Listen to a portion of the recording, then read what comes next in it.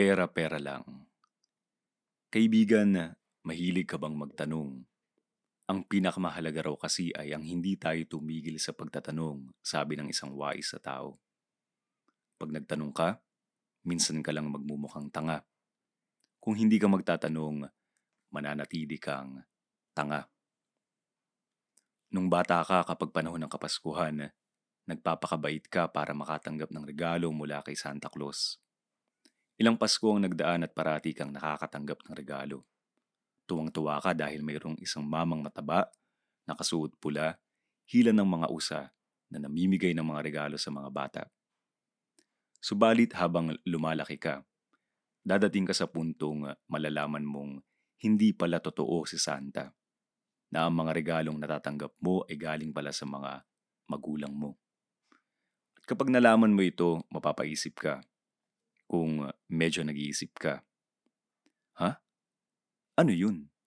Bakit nyo kailangang manloko?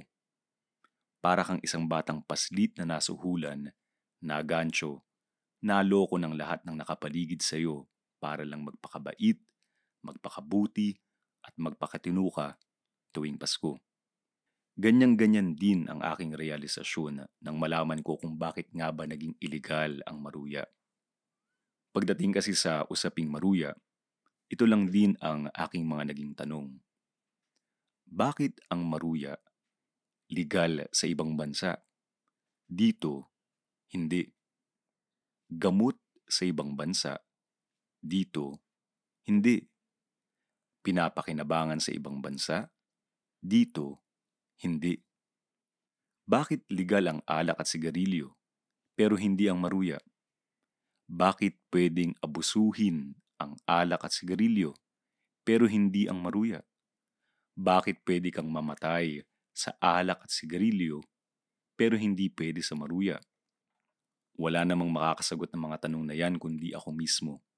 Hindi ang aking magulang, mga katrabaho, mga kaibigan, hindi ang simbahan, hindi ang gobyerno, hindi ang eskwelahan, dahil lahat sila ay nakondisyon lang din ng isipan at ugali mula noon pa. At kapag sobrang sakit na hindi mo nalalaman ang sagot sa iyong tanong, doon na rin ito kusang magpapakita sa iyo.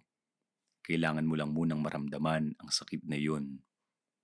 Saan ko nakuha ang sagot? Saan pa nga ba, kundi sa internet. Nandun lang din naman ang mga impormasyon. Depende na lang sa atin kung interesado ba talaga tayong magsaliksik. At kapag inugat mo ang punot dulo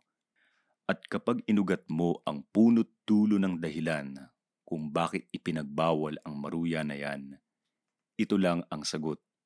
4 na letra na kayang paikutin ng mundo at bulagin ng tao. Pera. Totoo nga ang nasusulat sa isang banal na aklat na ang labis sa pagkahumaling, pagkagahaman, pagkaganid sa pera na yan ang ugat ng lahat ng kasamaan sa mundo. May mga taong isinangla na ata talaga ang kanilang kaluluwa para sa pera. May mga taong mukha lang talagang pera. May mga taong walang ibang bukang bibig kundi ang pera. Bakit iligal ang maruya? Pera. Dahil malulugi ang negosyo ng S. Bakit iligal ang maruya? Pera. Dahil malulugi ang negosyo ng A. Bakit iligal ang maruya? Pera. Dahil malulugi ang negosyo ng P. Bakit iligal ang maruya? Pera. Dahil malulugi ang negosyo ng P. Bakit iligal ang maruya?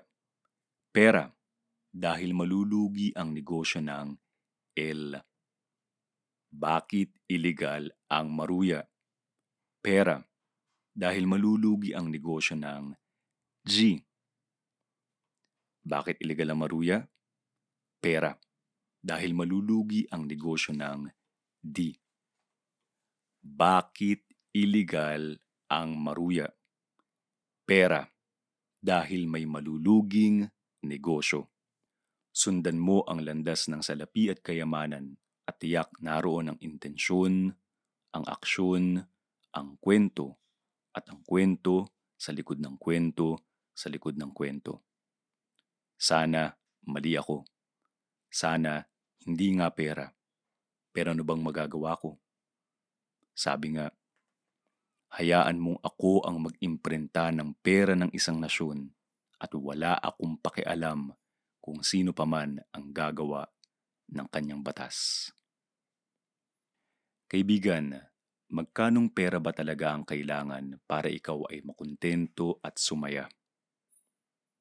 Ang taong may pinakakaunting kailangan, ang taong pinakamadali at pinakamabilis makontento, ang taong walang dahilan ng kaligayahan ay siya nang ang pinakamayaman sa lahat.